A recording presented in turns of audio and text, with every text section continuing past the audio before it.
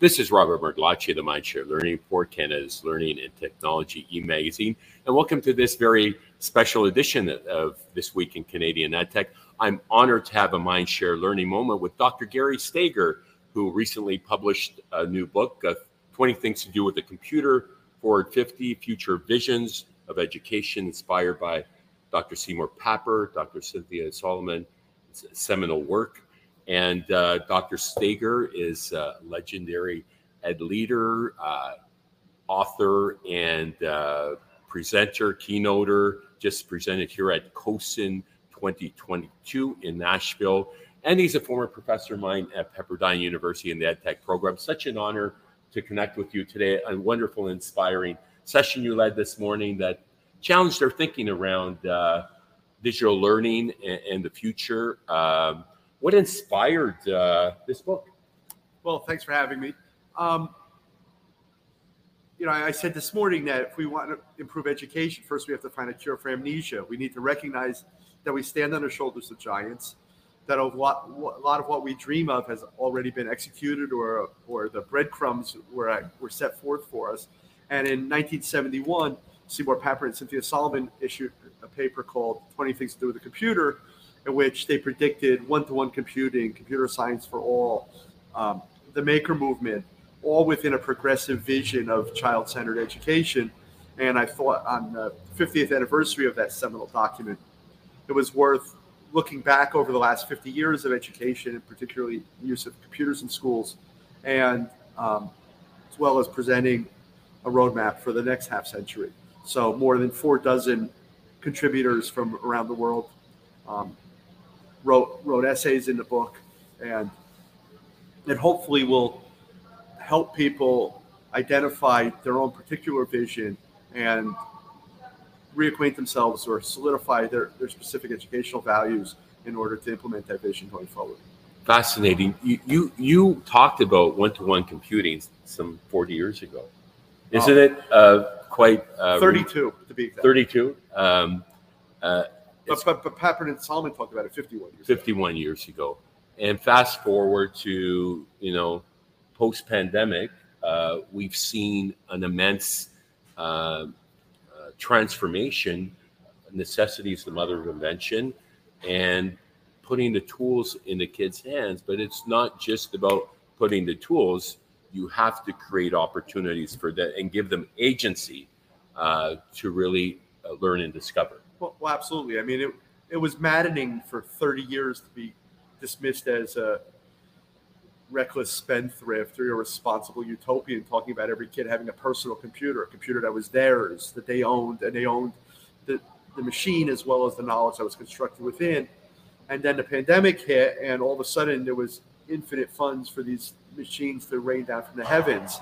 One of the lessons of the book, and one of the things that I hope people will consider going forward, is that those machines arrived absent a vision of how they could be used to amplify human potential, to accentuate the positive, to do what was not possible before or we've always dreamed of. So it was nice to have the devices, but it would be nice to have the right device, and right. more, and even nicer to have a compelling vision for using a computer as an intellectual laboratory vehicle for self-expression. You talk about giving kids agency, and you showed some great examples. The dog bowl that what do you call those dog bowls? Slow feed. I had a good chuckle about that because we got one, my daughter's pet dog, Romeo, one of those bowls, and you talk about design thinking and purposeful designing, and that was one of the projects as an example, to create a dog bowl and 3D print it. And so giving kids agency is one thing, but real world experiences, that notion of hands-on project-based, I like to talk about challenge-based learning. Talk to me about some of the projects that you have in the book. Well, I said during this morning's presentation that the 20th idea in Papert and Solomon's 20 Things to Do with the Computer was come up with 20 more things. And the idea of having ideas, and the idea of powerful ideas, which Papert wrote and spoke about often, And so when you think about that project that you're talking about, there was no goal to make slow feed dog bowls. In fact, the evolution of that project, I think, is what's more interesting than the project itself. So that we were using Turtle Art, which is a modern web-based dialect of the Logo programming language that Solomon and Papert and Wally Furtzik and some others developed in 1967, the first programming language for children. And we're using turtle geometry, the idea of communicating mathematical ideas to this object inside the machine that would walk around in space and drag a pen and create geometric representations and mathematical ideas you communicate to the computer.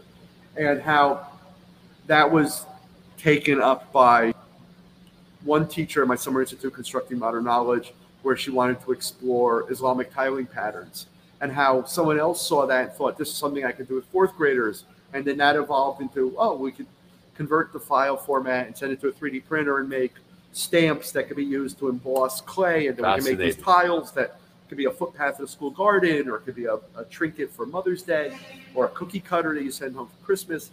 And so then that spun off to, people working with indigenous communities in the north of Canada, talking about using the exact same programming environment for kids to explore the artistic traditions of that region, to sending it to 3D printer, sending it to designs to vinyl cutters, and making window art that could be in a classroom. And so the idea of ideas and the idea of generative ideas, I think, is the really powerful idea there, which is, I wish I had talked about this earlier, right? That the great thing about the gifts that Papert and Solomon gave us is that as soon as you sit down at the computer, as soon as you're confronted by the turtle and someone says you can make it go forward or turn right, you immediately have an idea of something you want to try.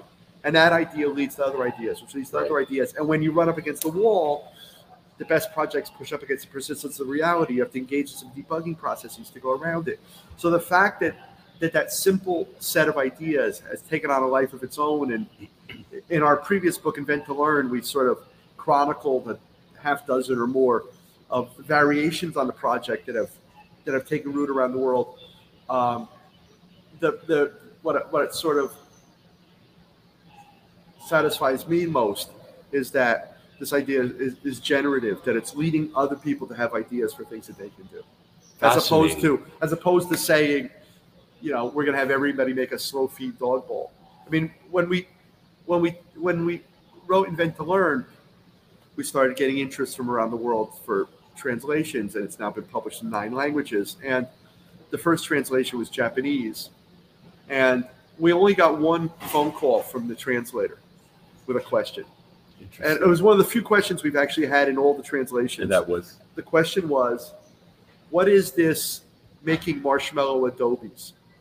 And we had this story of how lots of what's considered project-based learning in schools is just sort of time-wasting arts and crafts, that there are no powerful ideas embedded in it. And the example we used was, that every fourth grader in California makes an adobe or a mission, a Spanish American mission out of marshmallows or sugar cubes. And we said to the translator didn't understand what that meant. And we said, is there something that every child in Japan does as a tradition, as a heuristic, and no one knows why they do it anymore? And they said, oh yeah, they make pot holders. And we said, okay, we approve. Use pot holders as the example.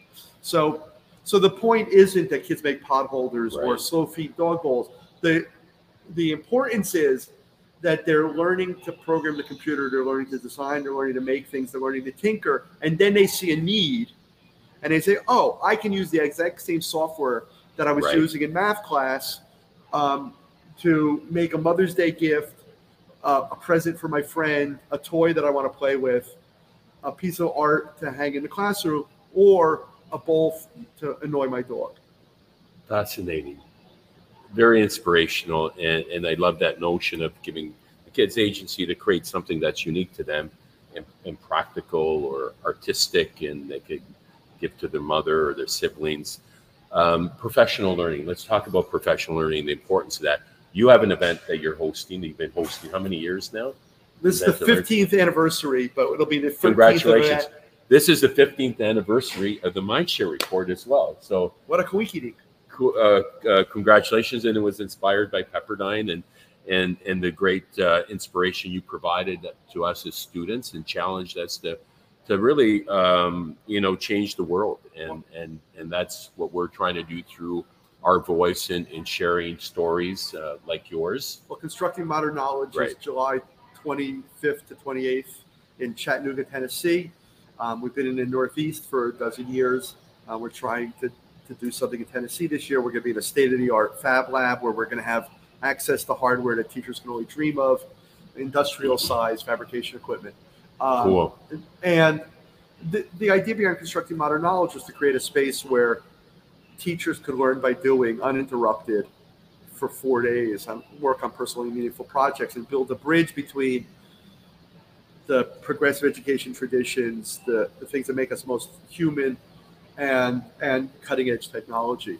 And so year after year, teachers show us what they're capable of and demonstrate their competence by using timeless craft traditions and recycled junk along with cutting edge technology that they either have or soon will have access to. And so we're immensely proud of what we've been able to contribute in our small way with this very quirky event that has amazing guest speakers, a remarkable faculty, and meat on swords and a baseball game. And this year we have Alfie Kohn, the provocative educational theorist, and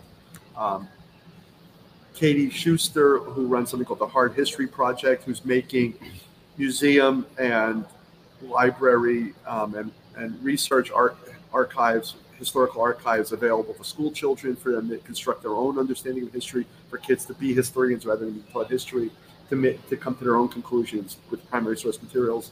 And Peter Martin, who's a Grammy Award-winning pianist, who has also, during a couple years before the pandemic and then flourished through the pandemic, of using the internet in the opposite of sort of traditional Zoom school to teach humans how to be improvisational jazz musicians. Kind of the most complex thing you can imagine teaching anyone. And he's figured out a way to do it successfully online, as well as making it a viable business. So he's going to be part of it. Well, I love, and kudos to you for that. Sounds like an amazing program. And I look forward to joining you this summer. And I look forward to having you come out and speak at our upcoming 14th Canadian EdTech Leadership Summit that we'll be hosting later in October at McGill University. Is fingers crossed, presuming it's an endemic.